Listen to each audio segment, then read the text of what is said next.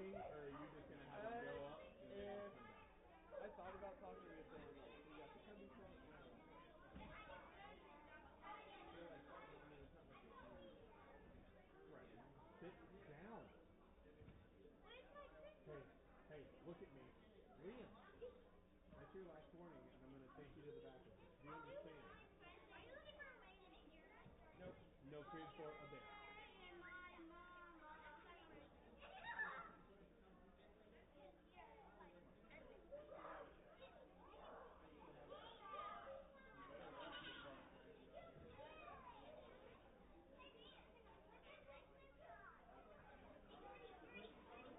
Which songs are like number 100 to 120? Like looking at. Alright, hey, time out.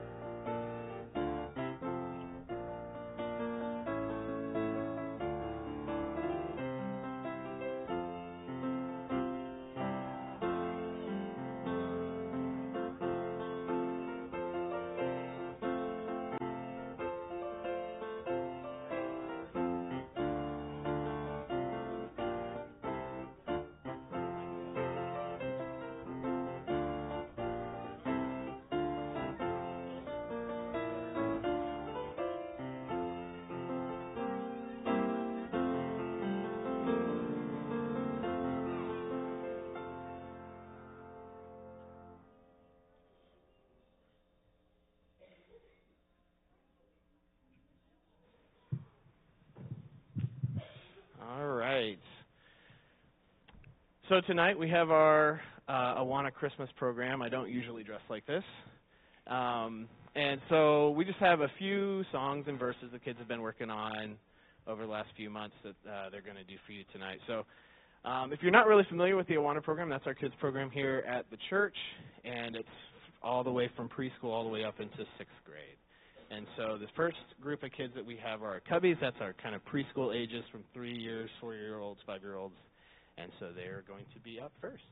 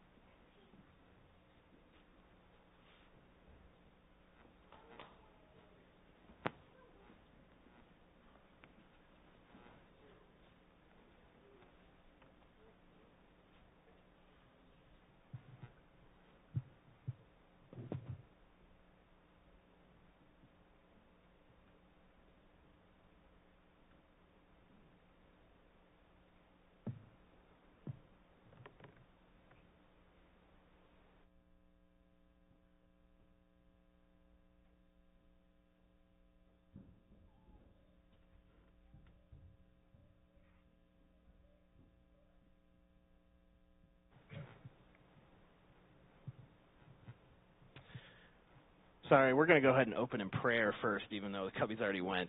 I feel like we should. I missed that, so that's my fault. Let's pray.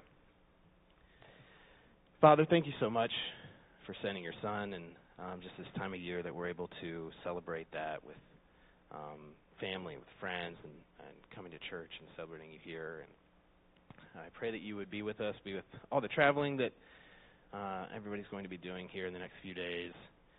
That you would just give everyone safety as they're doing that, and just bring us all back here to your house on Sunday.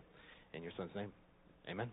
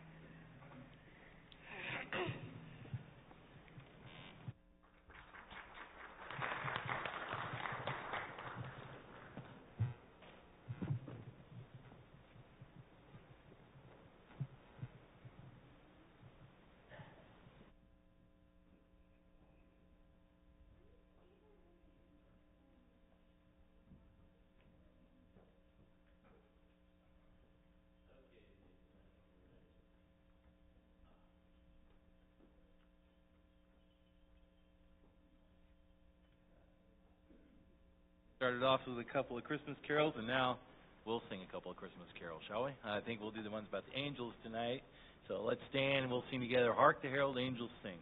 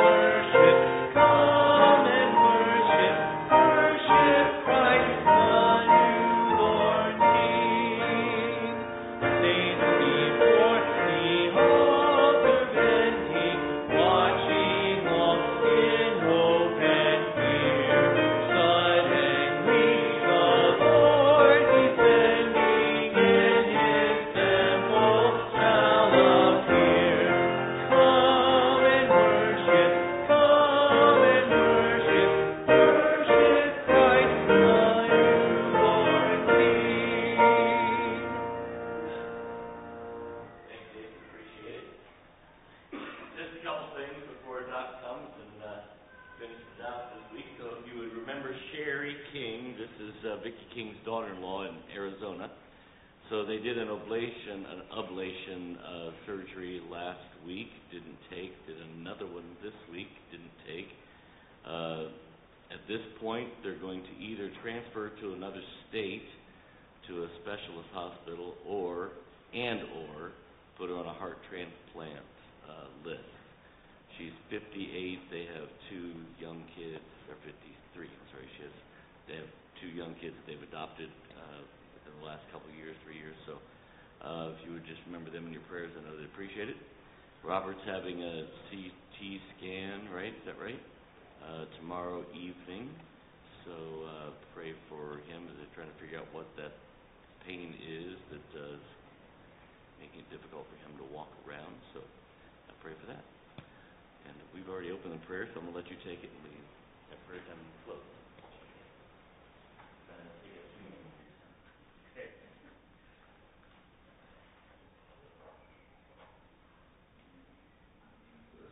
I'll be talking about this subject, and as we wrap it up tonight, I really want to do two things. I want to kind of pull it all together and get it wrapped up, and then just to leave you with a little bit of homework on your own for your own future and for your own benefit. And so last week, remember, we had this technological glitch, and we weren't able to get to the video. That's the link to it, and that's the title of it. This particular slide is going to come up on the end, so for those of you that take pictures and want to go home and then try to find it, you'll be able to do that. All right, in the midst of things, a couple of weeks ago, Vicki Fox, mentioned to me this book, and then Jeff Stevens, who comes to the morning service, this is his son, Jeremy Stevens. He lives up in the Noblesville area. He wrote this about 10 years ago.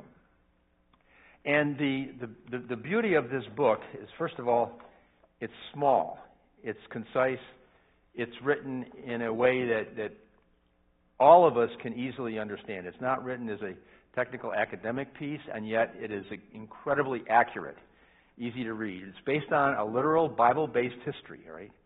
So he begins right from the very beginning that talking about the fact that our Bible gives us the history that we need to know, and the history that we need in order to be able to understand what's coming next.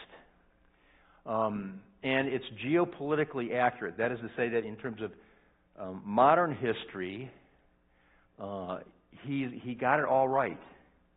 And he didn't twist and turn things in order to make it fit some kind of a contrived perspective on this. It's also, from our perspectives, it's dispensationally oriented. It has the idea, it includes the idea of a pre-tribulation return of Christ and a premillennial aspect of the return, the 7 years of the tribulation. And he begins with the philosophy that the Bible says what needs to be said and says it in clear terminology that doesn't require what is sometimes called hermeneutics gymnastics. All right. When I came to know the Lord back 50-some years ago, it would have been in the 1970s, and that was the day and age of many of these philosophy preachers, what's the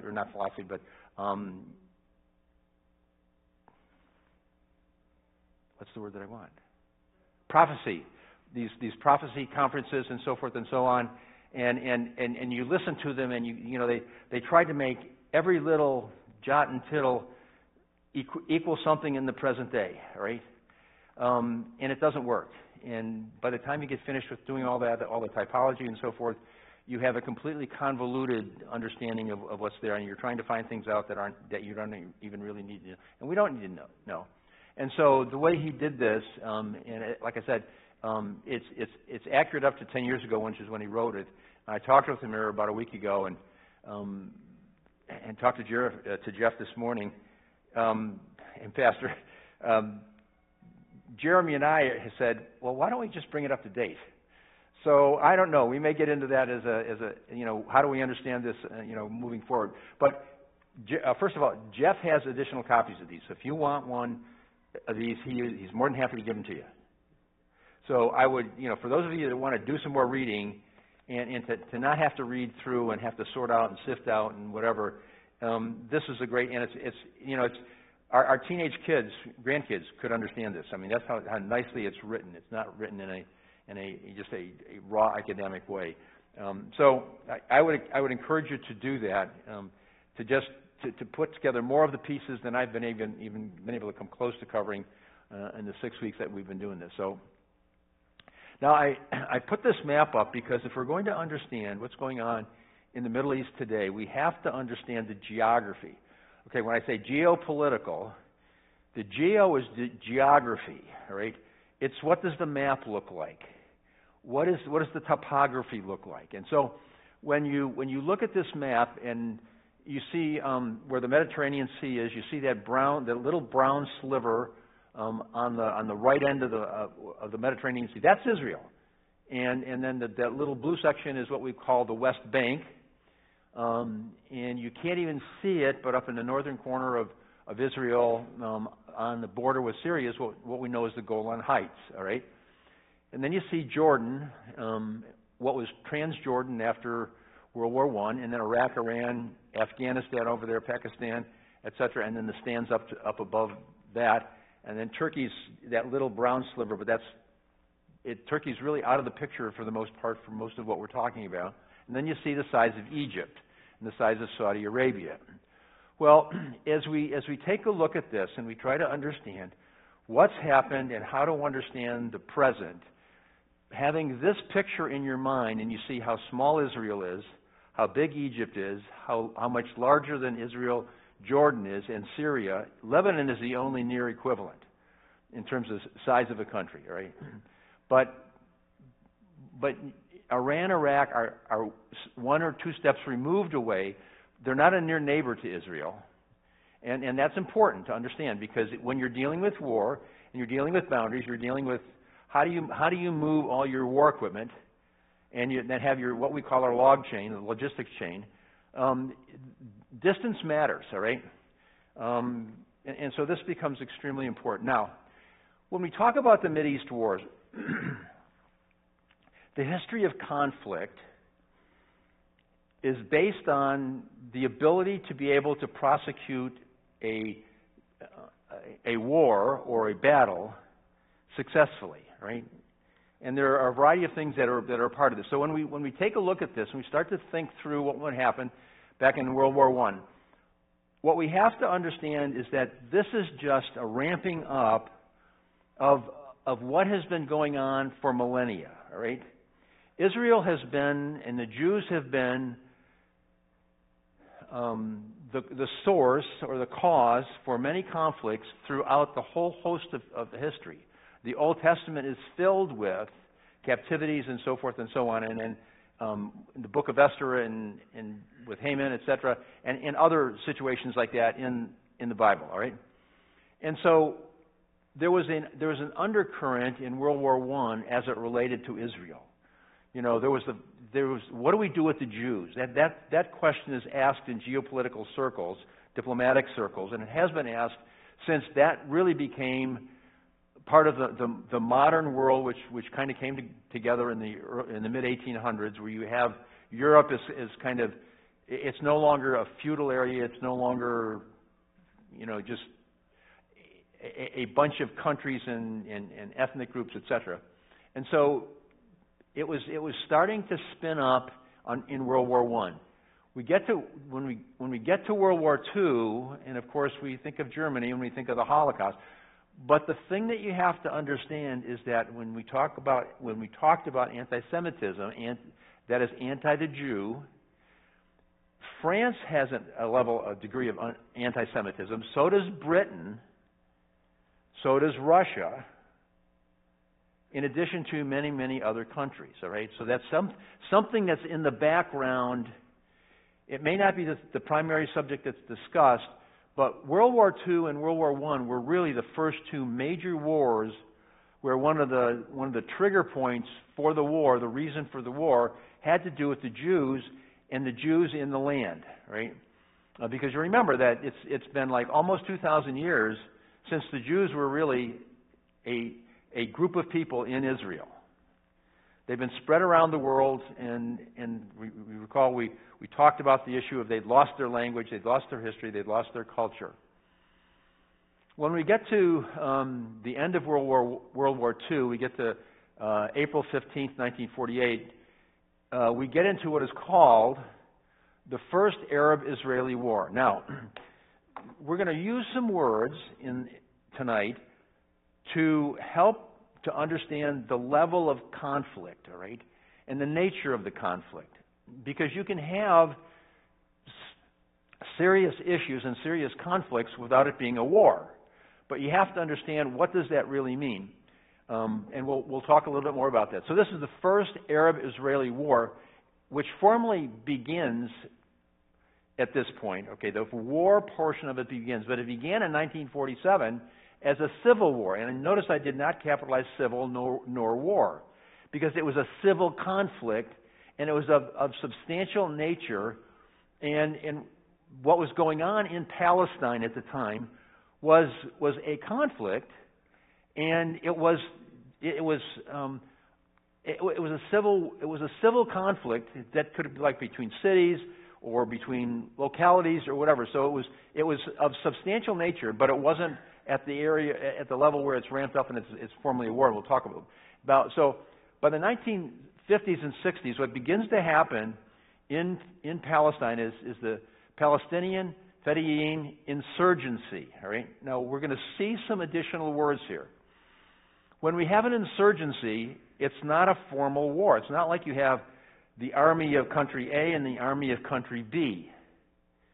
It's almost like a band of cartels or two bands of bullies, that are fighting each other, and there are multiple groups. And an insurgency is very unplanned, unpredictable, and almost impossible to follow. All right, to be quite honest with you, but we had this insurgency for like 10 years was going on. And so there was this constant conflict in Palestine, both within what was then Israel, and remember the boundaries for Israel, and then who owned what land in Israel at what era was all. What was this all? It was all about trying to get more land and to make Israel not part, what we call Israel today, not Israeli, but to make it Arab. Well, the conflicts continue, and in July 26, 1956, France, Britain, and Israel go to war with Egypt. Right? This is the Suez Crisis, and the question is to who is going to have control of this is going back to the British Mandate. Who's going to control the Suez Canal? Because whoever controls the Suez Canal controls all of the shipping. Right? And so that was an extremely important thing, and the British and the French were saying, okay, so Israel, we're going to let you come along with us, and we're going to fight this thing. Well, this was an opening of the eyes of the Israelis when they went into this war, and they began to realize that where they lived was going to be in conflict forever, basically. And they finally started to think through, well, what does that mean for us? What do we need? How do we need to prepare? How do we need to train? Because they were going to war with the British and the French, who both had long-standing armies and militaries, navies, and a growing air force. Okay, and so the Israelis realized that if they have to go alone, they need to be ready. All right. So what happened in 1956 was it's the first war. Well, Egypt was summarily slapped down. And really, there was nothing left of Egypt, as if there was anything there to have anyway, except for piles of sand. I mean, the Egyptian military at this point in time, well, if it was a military, it wasn't a modern military by any stretch of the imagination. All right? And by the time they got finished with this crisis, Egypt basically, said, okay, fine, and as a way of kind of making the Egyptians say, okay, we'll do this. The United States said, well, we'll just build the Aswan Dam so that you can, you've got some benefit from this, and just so you've got the hydroelectric and the Nile River is going to be under control instead of the flooding. It'll be able to be used for irrigation and things along that line a lot more. But it was the first time where the modern military and all the components of it, from the rifle all the way up through artillery and aviation and so forth, and including modern ships, became a real serious issue in the Middle East. Then we get to 1967, and so it was kind of a dead point. I mean, the economies of Syria, Jordan, Egypt, etc., were on the rocks. I mean, that whole area, apart from Israel, is basically poverty-stricken. Has been, continues to be, and there are reasons why it is such. So now in 1967, when we talk about the Six-Day War, this is Egypt, Jordan, and Syria. And remember, Jordan is to the southwest, Syria is to the north, Jordan is to the east. So there's a sense in which these three countries decided, well, if the three of us get together, we should be able to knock out Israel. The humor in this is this. It was a 6-day war. The Israeli military basically went on full alert, went to work, got the job done, and they went home and had, Sabbath on Saturday. I mean, it was quite literally that quickly. And Syria, Jordan, and Egypt, whatever military that they had, was no more. They were basically thrown back into the Dark Ages where it was spears, bows and arrows, and knives. I mean, quite literally. I mean, they basically completely destroyed not only their military, but whatever industrial, economic infrastructure there was in those three countries. There was nothing left. But when we when we understand this, we look at it. So, what was the Middle East known for? Well, the only country in the Middle East that was known for anything by anybody else in the world was Lebanon. And do you know what Lebanon was? The nickname for Lebanon was? The French Riviera of the Middle East. And so you get that in your mind. So what was going on in the Riviera? It's playtime. Casinos, drinking, and everything else that goes along with it. And that's basically the economy of Lebanon. Now, the beaches in Lebanon were gorgeous. I mean, as gorgeous as they were in France. But that was the extent of it. I mean, that's where they were. So now we have the Suez Canal. Egypt's got knocked out of the game once. 1967, we get to the Six-Day War. Egypt, Jordan, and Syria are basically knocked out of the equation because they've got nothing to bring to the table if they're going to go to war. And then we have the beginning of another form of conflict in the Middle East from 1967 to 70. And it's what's called the War of Attrition. The point was that the countries that surround Israel realized they could not go nose to nose with Israel. If they were going to do anything, they had to be able to come up with a way to basically take it down by small nibbles. And so it was called the War of Attrition. And they basically sent in teams, and they would, bomb or blow up or something. But it was very difficult to track it, to predict it, etc. It was the bus bombing and all of the rest of that. I can remember this. I was in the military, active duty at the time when this was going on, and it was the constant discussion that we had in our intel circles. And what was going on is the Israelis were realizing, well, this is our land, this is where God wants us, but what are we going to do with these neighbors of ours who are just making life difficult for us all the time? So they basically went to work to put together what is well known as perhaps the most capable intel community on the planet, all right? And it's not just something that they apply in Israel. They are amazing with all the equipment, with the personnel, everything. Whether it's human, and then that basically they send out their spies across the Middle East, and so they were able to have ears on the ground and to be able to see what's going on and hear what's going on. And so during this period of time, the Israelites were becoming more astute, more aware, and more capable of handling even this non-kinetic, words that we would use in the military, this not, front conflicts that, you're head-to-head, right? And so by the time we get to the Yom Kippur War in 1973, let me give me this here. This was Egypt and Syria. Okay, so again, no one country wanted to take on the Israelites, and they were increasingly aware of the fact that the Israeli military was getting better and better and better and better and better and better and better, to the point where in some areas they have the most capable pieces of equipment, whether it's Navy or Air Force or what the Army uses. It's better than what the U.S. has, because what they do is they take our stuff and then they improve on it. And it's technically amazing what they have done, whether it's the F-16 or other aircraft. But anyway, so this is all about the Sinai and the Golan Heights, because Israel is getting fed up with the war of attrition, and them Syria and Jordan and Egypt being a camping ground for all of these insurgents. And so they wanted to be able to keep an eye on this better, and so they knew if they had access to the Sinai, they could see all the way to Cairo. If they had the Golan Heights, they could see all the way to Turkey. And now that was electronically as well as visually. And they also then had to control, because they could see what was coming if anything was coming.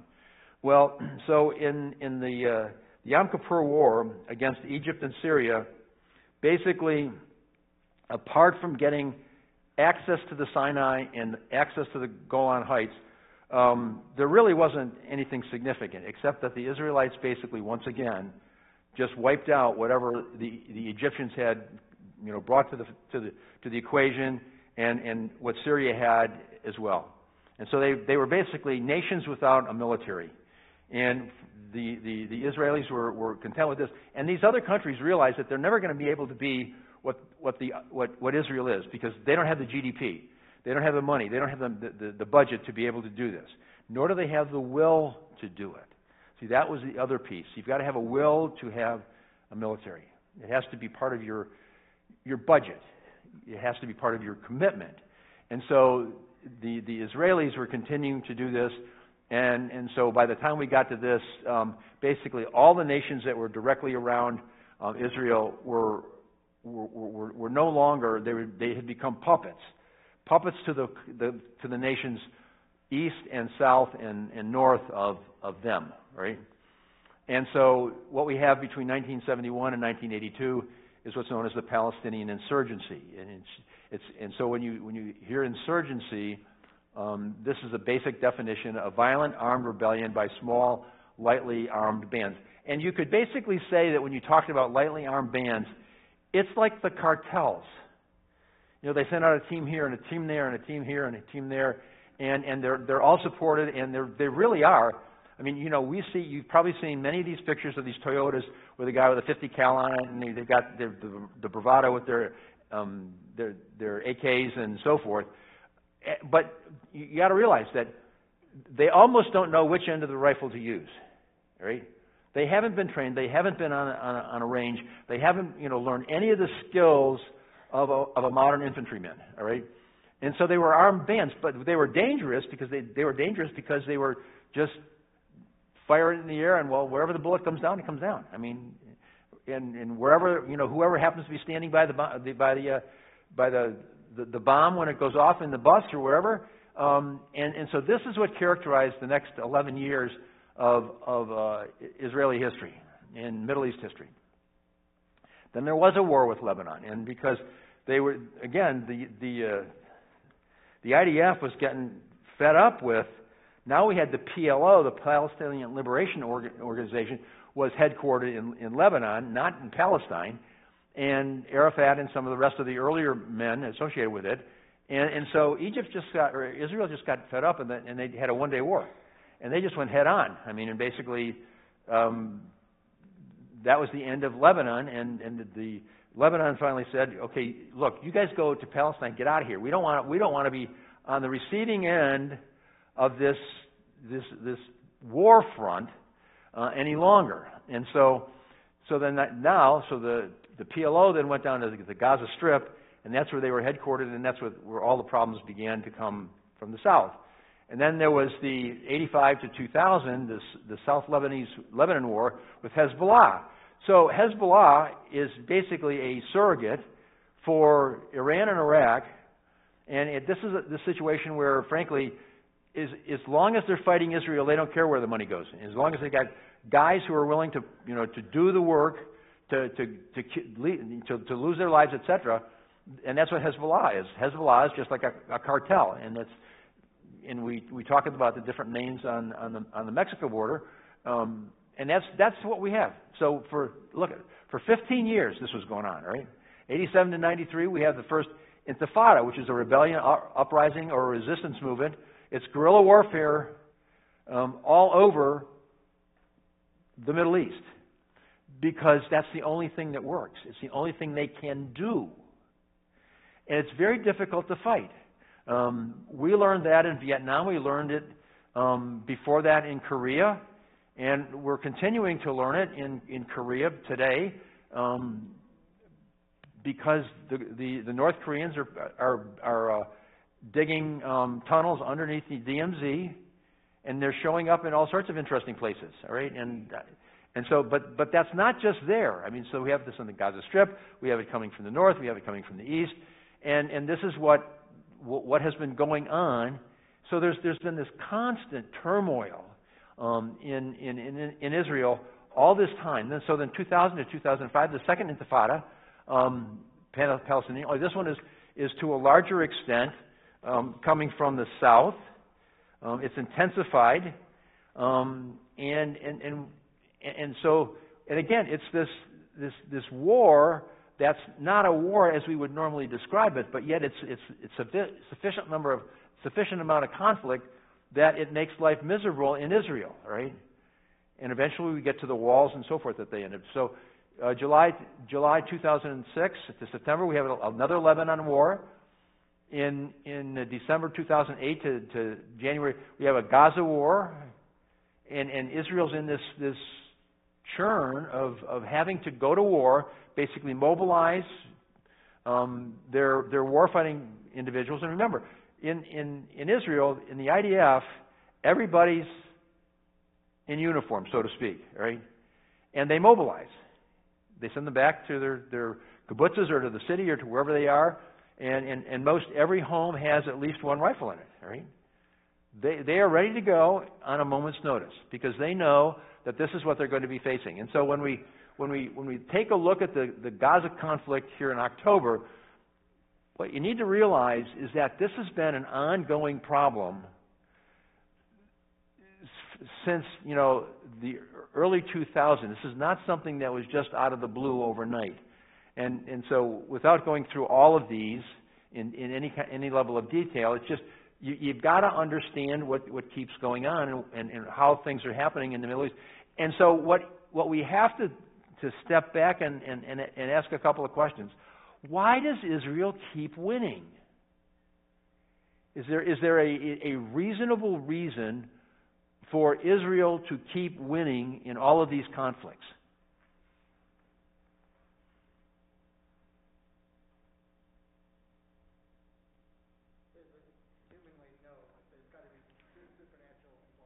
Exactly. Remember when we talked in Genesis 12? God said, I'm going to bless those that bless you. I'm going to curse those that curse you. And remember the 185,000? How'd that happen? Right? And this is where when we try to understand the contemporary, we have to understand the past. And that's where it's important for us to realize that in many respects, our Bible is the best history book available about human conflict in all of civilization. And when we don't grab a hold of that, we're puzzled. But if we understand the Bible and we've read it from cover to cover, and we read it as we would read a history book, which is that it can very well be done that way, as well as you see the hand of God constantly. So, and then we ask the question: well, the Oslo Accords, the Dayton Accords, the Accords, and so we ask the question: when will there be enduring real peace in Israel? Do we have a concrete answer to that question? What is it? After the millennium, there will be war during the millennium, and so until the millennium is over with, there will be, to go back to the first session that we had from Matthew 24:6. There will be wars and rumors of war. And when we're surprised at that, shame on us. Because Jesus said it. This is the way it's going to be. And He's told us there will not be peace on earth. Pray for the peace in Jerusalem. Yes. But there will not be peace in Israel until the end of the millennium. So why should we be expecting any peace process to be successful? And at the same time, why should we not expect there to be ongoing war and conflict in Israel today, tomorrow, the rest of our lives, and etc.? So let's. Can you take it back a slide? This is not bad. Okay. Nope. Wait a minute. Now I'll go. No. Okay, so let's pull this together. Okay, so there's been a lot of stuff out there that, and there've been things on the edges, etc. So if we're going to understand this, okay, first of all, we have to build for ourselves a Bible-based history, right? And I just finished reading Ezekiel and Zechariah. And it's amazing if you read them as a history book, in its context, it makes perfectly good sense. And it's understandable.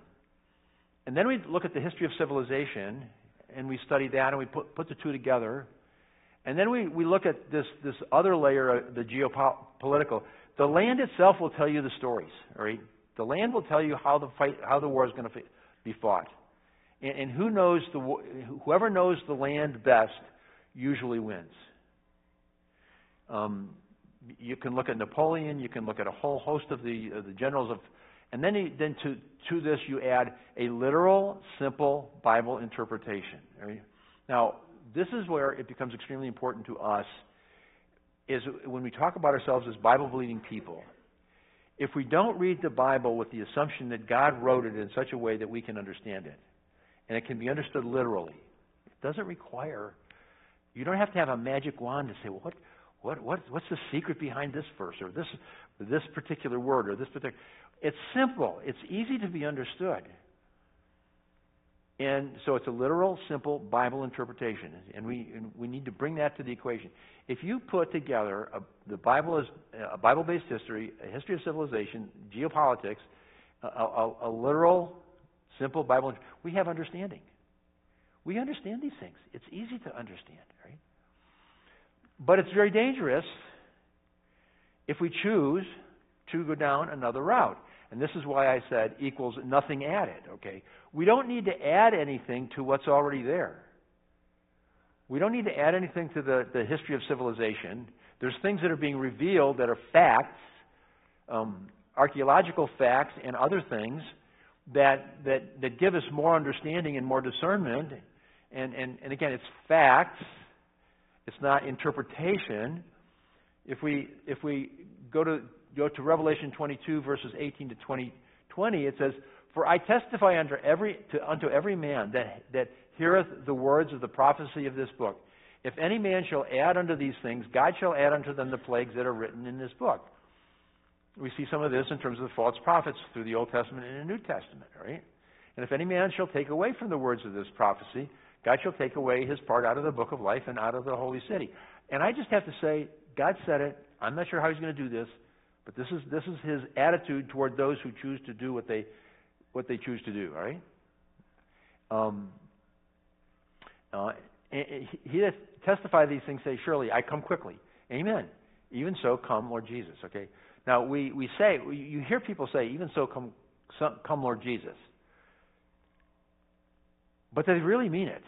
Are they really excited about that happening? Well, maybe sometimes, but a lot of times no. But the point here is this: it all pulls together very easily when we allow it to come together in its natural form, and we take the time to just do a little bit of studying. All right. Now let's talk about it from another perspective. Right. We'll pull it together using a lot of other terms. When you take anti-Semitism, that is, I'm against the Jew, and I say anti-Zionism, I'm against Israel having a land, and you add to it now in the 21st century, after the crucifixion, the resurrection, and the ascension, anti-Christ and anti-Christianity, we equals an anti-God mindset, right? And so if we have an anti-God mindset at the core, we have what then comes out in terms of the practical reality of things, modern wokeism. Because modern wokeism, just look at what's going on in the college campuses. What's going on in front of the Lincoln Memorial yesterday. It's anti-Jew, anti the land of Israel, it's anti-Christianity, and it's anti-God. All of those things fit together in a very nice, evenly understood package. And it's modern wokeism. And it means that this is what we have today. This is modern America. And when we understand it from this perspective, this is the idea set that's behind it all, it makes it a lot easier to comprehend, and it takes away all the mystery.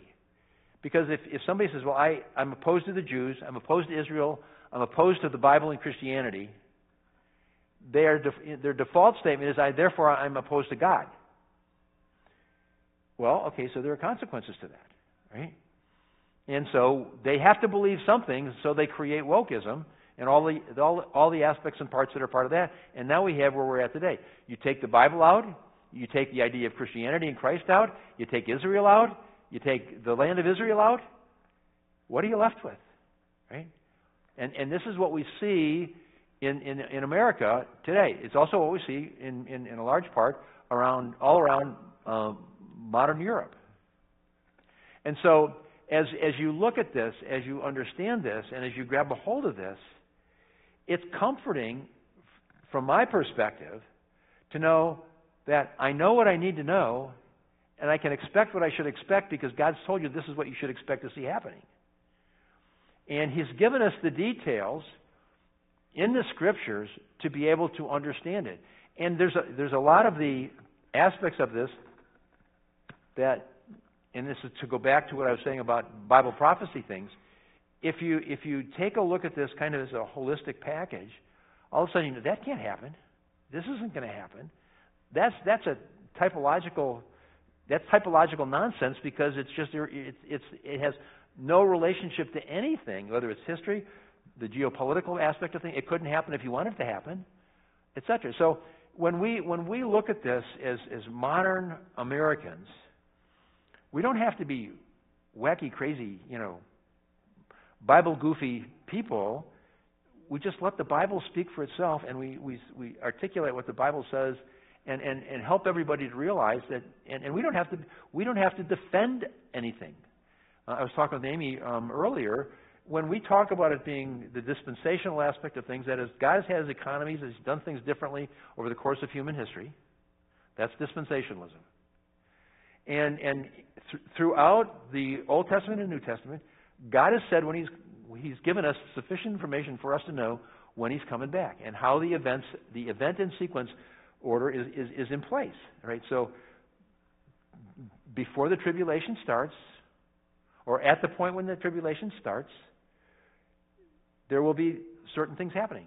And then there will be the tribulation, and then there will be the return of Christ and the millennium, and then the new heavens and the new earth. And He's given it to us in a very, very simple timeline. And so our expectations, if our expectations are set against the Scriptures themselves, and not the expectations of human beings who are hallucinating about what the future could be, we end up resolving all of this quite easily, right? So, where are we today? We're waiting on the Lord to return. And there's going to be wars and rumors of war. It's that simple. And what we saw on October 7th was just the most recent event as it relates to this. Will there be one before the end of the year? I don't know. Does God know? Yes. My faith is in the Lord, right? And I know that He's got it under control. And so if we can't live that way, you have to ask yourself the question, in whom do I trust? And then we just get busy with doing what the Lord has told us to do. So anyway, this is the end of this trip, if you will, or this journey. I hope that what you're able to understand is that what's going on in the Middle East is not new. It's not a surprise. It's going to continue. And God's got it. And He's controlling all these little squabbles that have been going on, and He's going to let them happen again until Jesus comes back. So let me close in prayer, and then we'll split up for prayer. Father, thanks for tonight. Thank you for your word. Thank you, Father, for making it so clear when we're willing to just sit down and just read it and let it speak to our hearts. And let the Holy Spirit take the words on the page and help us to see them and to appreciate them and appreciate the beauty of the way that you've written it. The people who read it back in the day understood it. We can understand it, and we can understand it in the new context in which we're living, because we see the things that would not have been understood by Ezekiel or the people of the nation of Israel or the leaders of that era. But we understand them today, and we can see what's going to happen, and we know that you're in control, and we know, ultimately speaking, we're just a passing through. And Father, may we have that perspective in terms of the way we live our lives through this holiday season as well as through the rest of our lives. And give you thanks and praise for the privilege of being able to know how to do that and to be able to do it. In Christ's name we pray. Amen.